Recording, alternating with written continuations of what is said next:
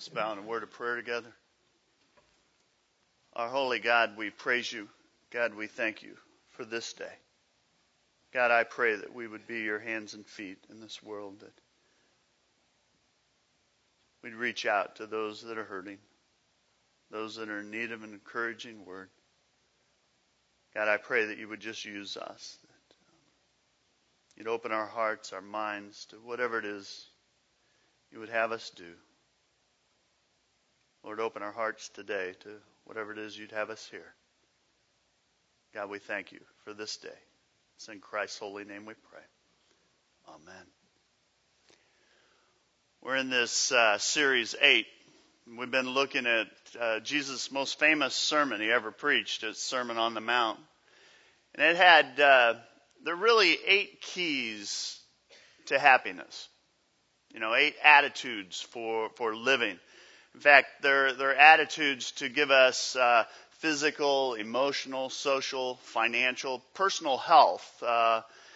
And the first week we talked about that we need to activate humility in our lives. And last week we talked about how to navigate through the pain.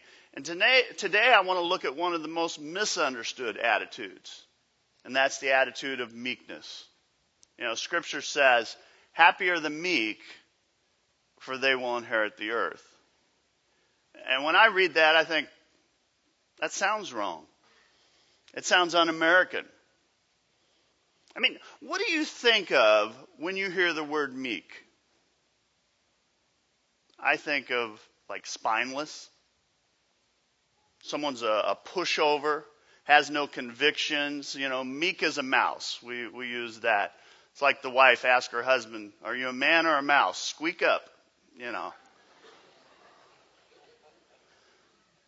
I mean, what is meekness? Is it weakness? The truth is, meekness has nothing in common with a thing called weakness. The Greek, the word meekness means strength under control. It is the exact opposite of weakness. It's used to talk about a wild stallion that has been tamed and brought to a point that it can be ridden. The stallion still has the same power that it had when it was wild, but now it is strength or power under control. It changes things, but it's strength.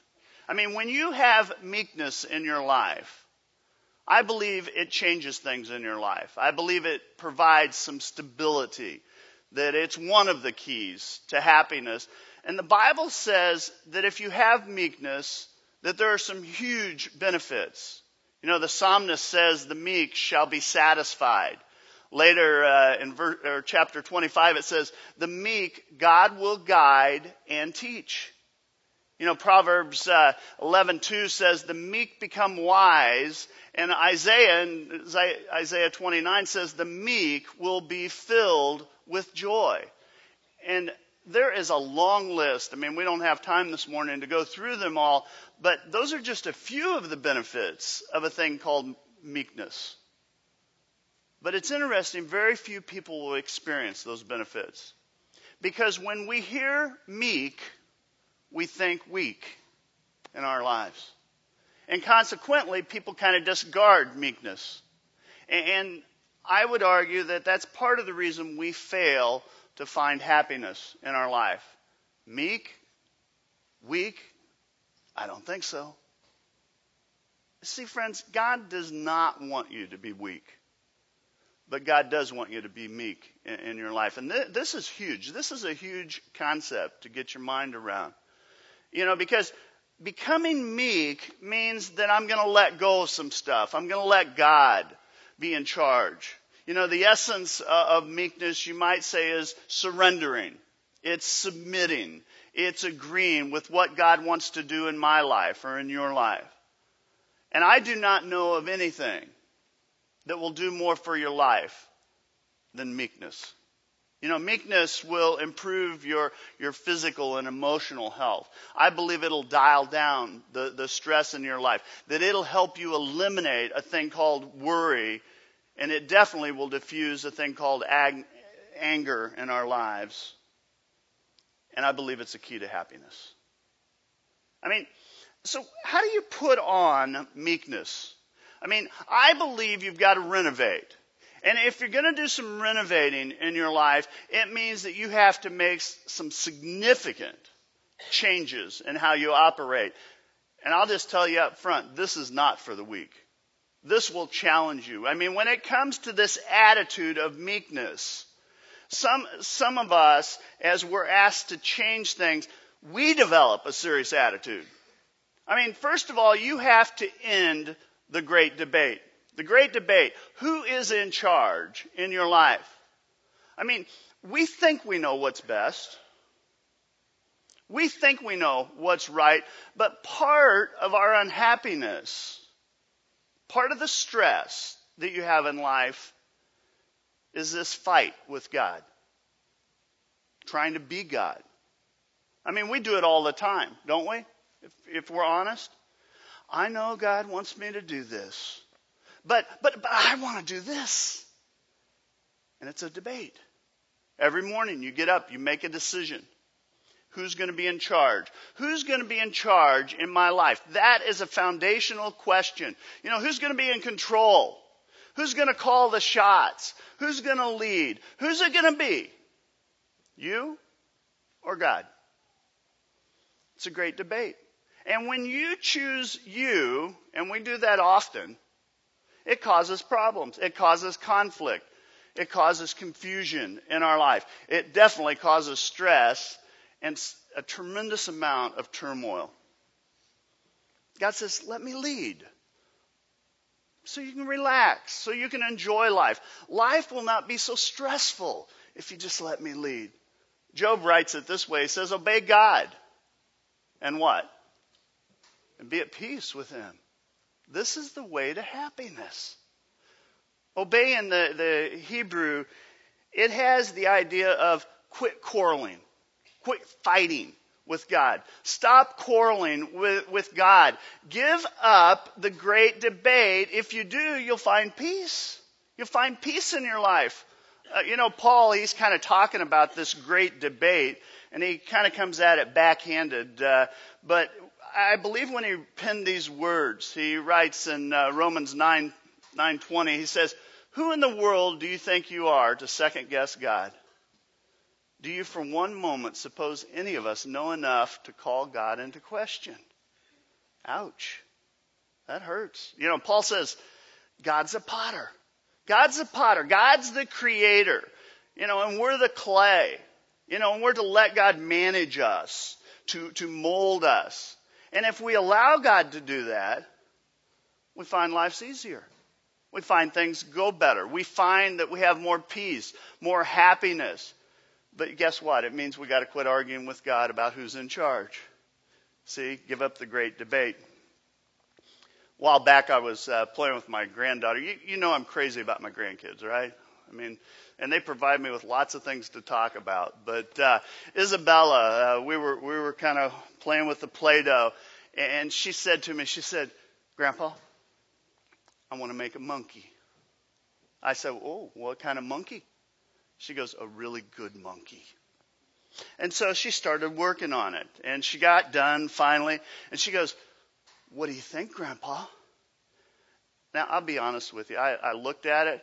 It had a really big head, gigantic ears, and these super, super long arms, kind of like Doc Ock or something, And so I looked at it, and I go, looks just like you, honey. She goes, oh, Grandpa. She goes, what do you think? I said, I think he looks like a really, really good monkey. And pretty soon she goes, look, Grandpa, he likes pancakes. And she'd made little pancakes, and she was pretending to feed him. And I go, I don't think monkeys like pancakes. She goes, Grandpa, I know he likes pancakes. And I'm like, well, how do you know? She said, because I made him.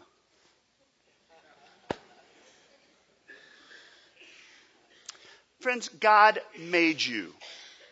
He made you fearfully and wonderfully. God knew what you would look like, when you were born. God knew the talents that you would have. God knew the parents that you would have. He knew where you would be born. You were created with great potential and purpose. But see, I believe stress comes when we don't understand how we're created. God knows you better than you know yourself. Have you figured that out? God says, I made you. I'm going to help you reach your full potential. If you just let me lead, Jesus said, anyone that intends to come to me has to let me lead. You're not in the driver's seat. I am. Message says it that way. I like that. Here's what we do as Christians. When we become Christians, we become believers of Jesus Christ, we go, okay, Jesus, you drive. And we jump in the back seat, and we become back seat drivers. Oh, whoa, wait a minute. No. Left turn. No, slow down, Jesus. Wait a minute. I want to do some sightseeing here now. Turn right. Could you speed up a little bit? Come on. Hey, you missed the turn. Watch out. Some of you, that sounded like this morning heading to church, right? And Jesus is sitting there going, am I the driver or not? Great debate. You got to figure out who's in charge in your life. God says, let me lead. My question is, are you doing that? Do you let God lead on a daily basis, or are you still trying to lead? You got to settle the great debate. Here's another one. Investigate. Investigate God's word. I do not have all the answers, and you do not have all the answers. But guess what? God does. God knows it all. And when we turn to God's word, when we're reading God's word, studying God's word, whether it's in a small group or like what we're doing right now, what it does, it kind of keeps us tethered to God. Kind of keeps us tethered to the best way for living life. And if you're not regularly seeking God's wisdom, what you'll find is you start turning to all kinds of things in your life. You find you'll believe one thing, and you're going down that track, and then you'll hear something else, and then you change your mind, and then you're going this way, and back and forth, and we end up getting paralyzed in our lives, and we find we hit these points of indecision that cause a tremendous amount of stress, and we find we make a lot of mistakes. And it's interesting, people start reading the Bible, and they'll start studying, and they'll read something, and I hear this all the time. They'll go, I wish I'd have heard that years ago. It would have saved me a lot of pain. Several years ago, Cindy and I were in Mexico. We were down in Cancun, and we were walking along the beach, and it was just beautiful beach. And right there in the sand, and it was written in Spanish and English, it said, contaminated water, stay out. Basically the sign was saying, do not put your foot in the water. It is contaminated. Why was that posted? Was it put there so it ruined my fun? Was it put there so that it would make my life miserable, make our trip miserable? Why was it there? Well, I want to suggest it was probably there for our health. And then I thought, well, how should I react to the sign? Because there are a lot of options when you see a sign. Like, well, that's an old sign. It's out of date. It doesn't apply to me. That's a stupid sign. I know better than the sign. I'm going to go ahead and get in the water, play, have fun. How about this? That sign doesn't really mean what it says. When it says stay out, that's someone's interpretation. I think what it means is not stay out, but be careful. Be careful. It's a sign. It's not a law. It's a suggestion. It's not like I'm going to die if I get in the water.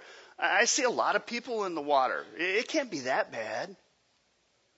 you get choices, right? Friends, I want to suggest God's Word is full of counsel. And if you investigate it, spend some time in it, you find that God suggests some things that we should do, some things we shouldn't do. But we get a choice. We get a choice. I mean, I had a choice with the sign. You get to choose when it comes to God's Word. And some people go, oh, that's out of date. That's out of date. That's wrong. I don't like that. I don't like that. We'll just get rid of that. It doesn't really matter. But hear this. Truth is truth is truth is truth, whether you want to accept it or not. I mean, why was the sign on the beach again? Probably to keep me from getting disease, danger, maybe even death. I don't know. But it was there for my benefit and everyone else's benefit. And God's Word is full of commands and rules. Do this, don't do that. Make sure and follow this. Why does God do that? Because God's a loving God. I believe everything in the Bible is there not to make my life miserable, but it's there to protect me, to help me with my physical health. It's there to help me with my mental health. It's for my own good because, you know what? God knows more than you know, and God knows more than I know. God says, you know what? Here's some things that'll help you in living life. Here's some things that'll keep you from getting hurt. A couple of weeks ago, got home from church, and it was storming outside. That's when the tornadoes and some of that hit around the area. And at our house, the power was going on and off, kind of brown out, it was like on, off, on, off, on, off. And we've got a TV that's got a safety feature on it. And so basically, it messed the TV up, and I couldn't get it to come back on. Just the light was flashing on the front. So I started searching around the house, and we had trouble finding the owner's manual. And then I spent some time looking at the owner's manual, trying to get some help to troubleshoot so that we could get the TV on. Watch basketball. Yeah. Important stuff.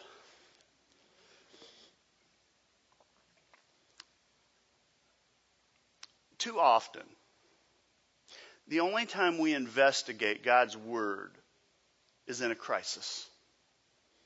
When we have an immediate need. And I want to suggest if we spent time in God's Word regularly, storing it up in our heart, that what we would find is we would have the information we need when we need it in life. The Bible is full of wisdom. How-to information for living life. How to do things, how to follow things. God gave us the Bible, hear this, to be an authority in our life. And I know as I say that, some of you are going, oh, well, I don't want an authority in my life. Well, do you know what? We're all controlled by something. We all serve something in our life or someone. I mean, you may not be controlled by God's Word, but trust me, you're controlled by something. You may be controlled by popular culture. You may be controlled by the opinions of other people. Maybe you're controlled by your parents or your spouse. Maybe it's your own desires, your appetite, your drives, your addictions, your habits. Maybe it's your memory that controls you. Maybe it's your ego. But whatever it is, you choose it. You choose what controls you in life. God gave us His Word so that we could kind of navigate through life. In fact, there's several reasons God gave us Scripture. It says all Scripture is inspired by God. It is useful to teach us what is true, make us realize what's wrong in our lives. It straightens us out and teaches us what is right. It teaches us what's true, teaches us what's wrong in our life, helps us correct it. It teaches us what to do in life to make the right moves. That's why God gave us the signpost called the Bible. Investigate God's Word. You will find it's dependable. It doesn't change. That's what I love. I mean, we have fads. Fads change all the time. Opinions change all the time. Even science changes. By the time the textbooks are printed and given out, they're already out of date many times. I've been going through my library recently, and I'm kind of amazed each time I do that because I've got a stack of books I'm going to toss because they're out of date. They're irrelevant.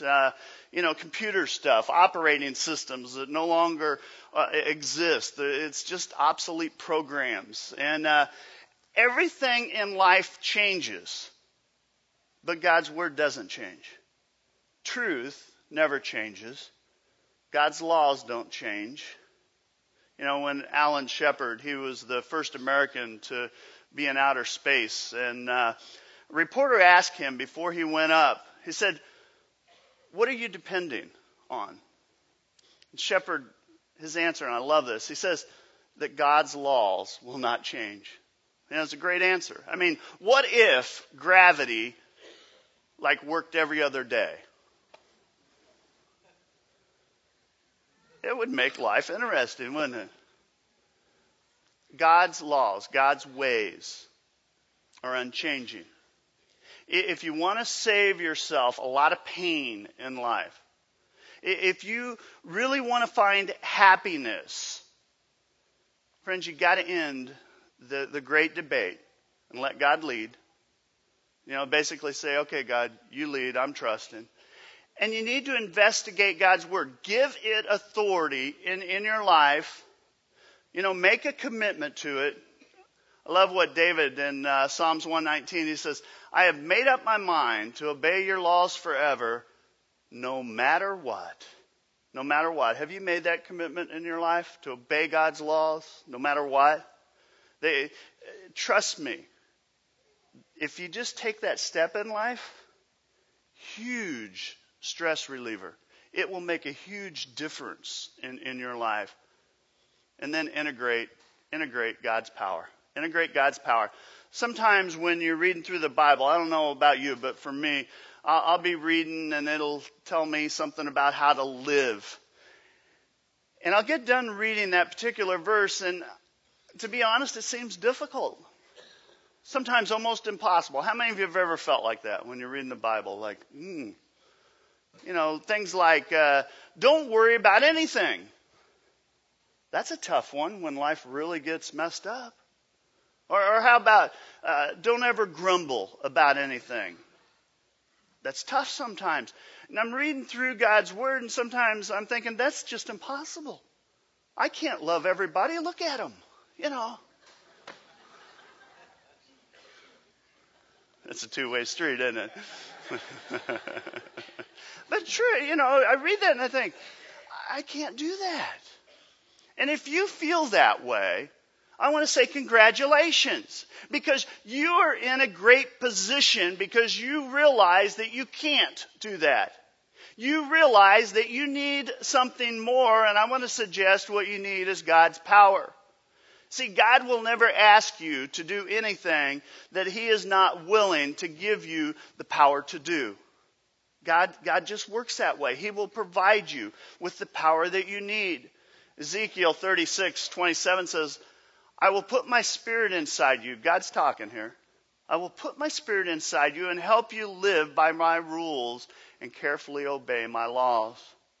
See, the secret of power in life, the secret to reducing stress, the secret to finding happiness is not living by your willpower, but living by God's power in your life. Galatians, Paul writes, it says, anyone who tries to live by his or her own effort, independent of God, what? Doomed for failure.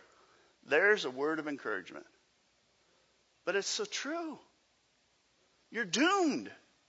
One of the reasons you and I face so much stress in life is we're trying to do life on our own, when God is willing to give you the power that you need to deal with whatever it is you're dealing with. Meekness, friends, is about two words that we tend to just be scared of, and that is submitting and surrendering. Submitting and surrendering to God. Several years ago, I had surgery. I had the MCL and the ACL in my knee replaced. And the surgery really didn't bother me. I grew up in hospitals and, so that didn't really bother me. But I'll tell you what did bother me was being put to sleep. You know why? I'm not in control.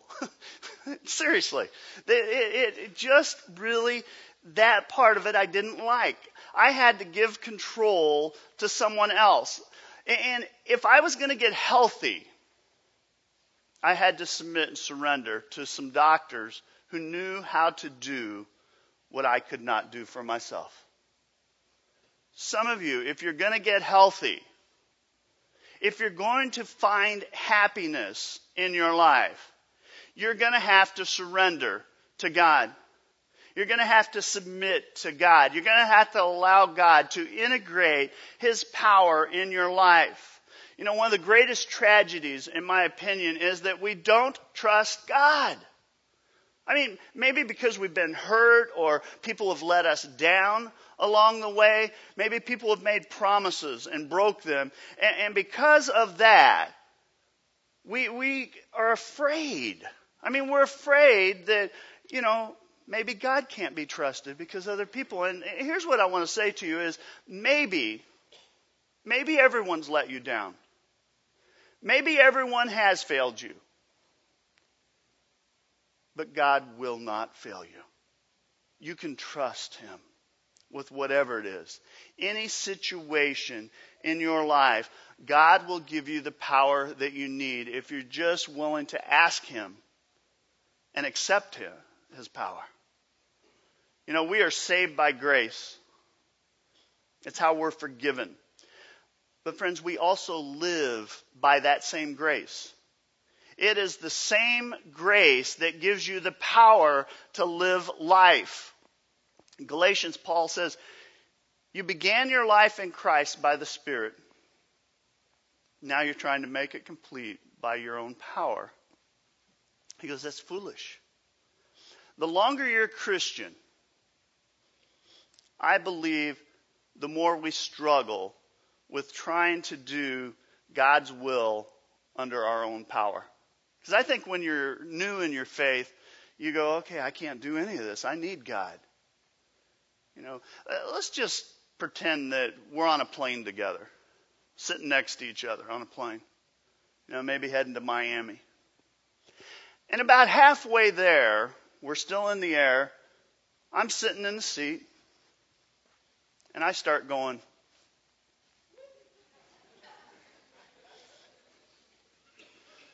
after about 10 minutes, you finally go, what are you doing? Helping the pilot.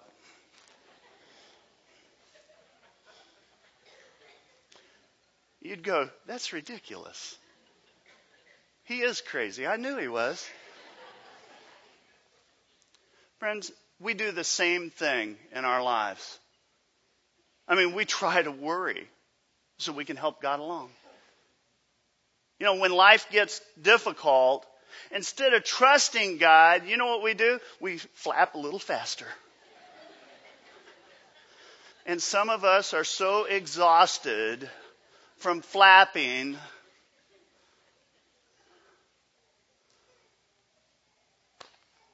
integrate God's power. You can't do it alone. You can't do it alone. You need God in your life. Philippians, Paul says, I can do all things through Christ who gives me wings. Gives me strength. Gives me strength. One more thing. If you're going to renovate your life, is you got to fixate on Jesus Christ. If you end the great debate and you let God lead, and if you're willing to investigate God's Word and give it full reign in your life, and if you're willing to integrate God's power in your life, while you're doing all of that, you need to fixate on Jesus Christ. Hebrews says, let us fix our eyes on Jesus, the author and perfecter of our faith. Complete our faith. You know, the disciples, one day they're on a boat and Jesus isn't with them. And a storm hits and they get caught in a vicious storm. They panic. Jesus comes walking on the water out to the boat.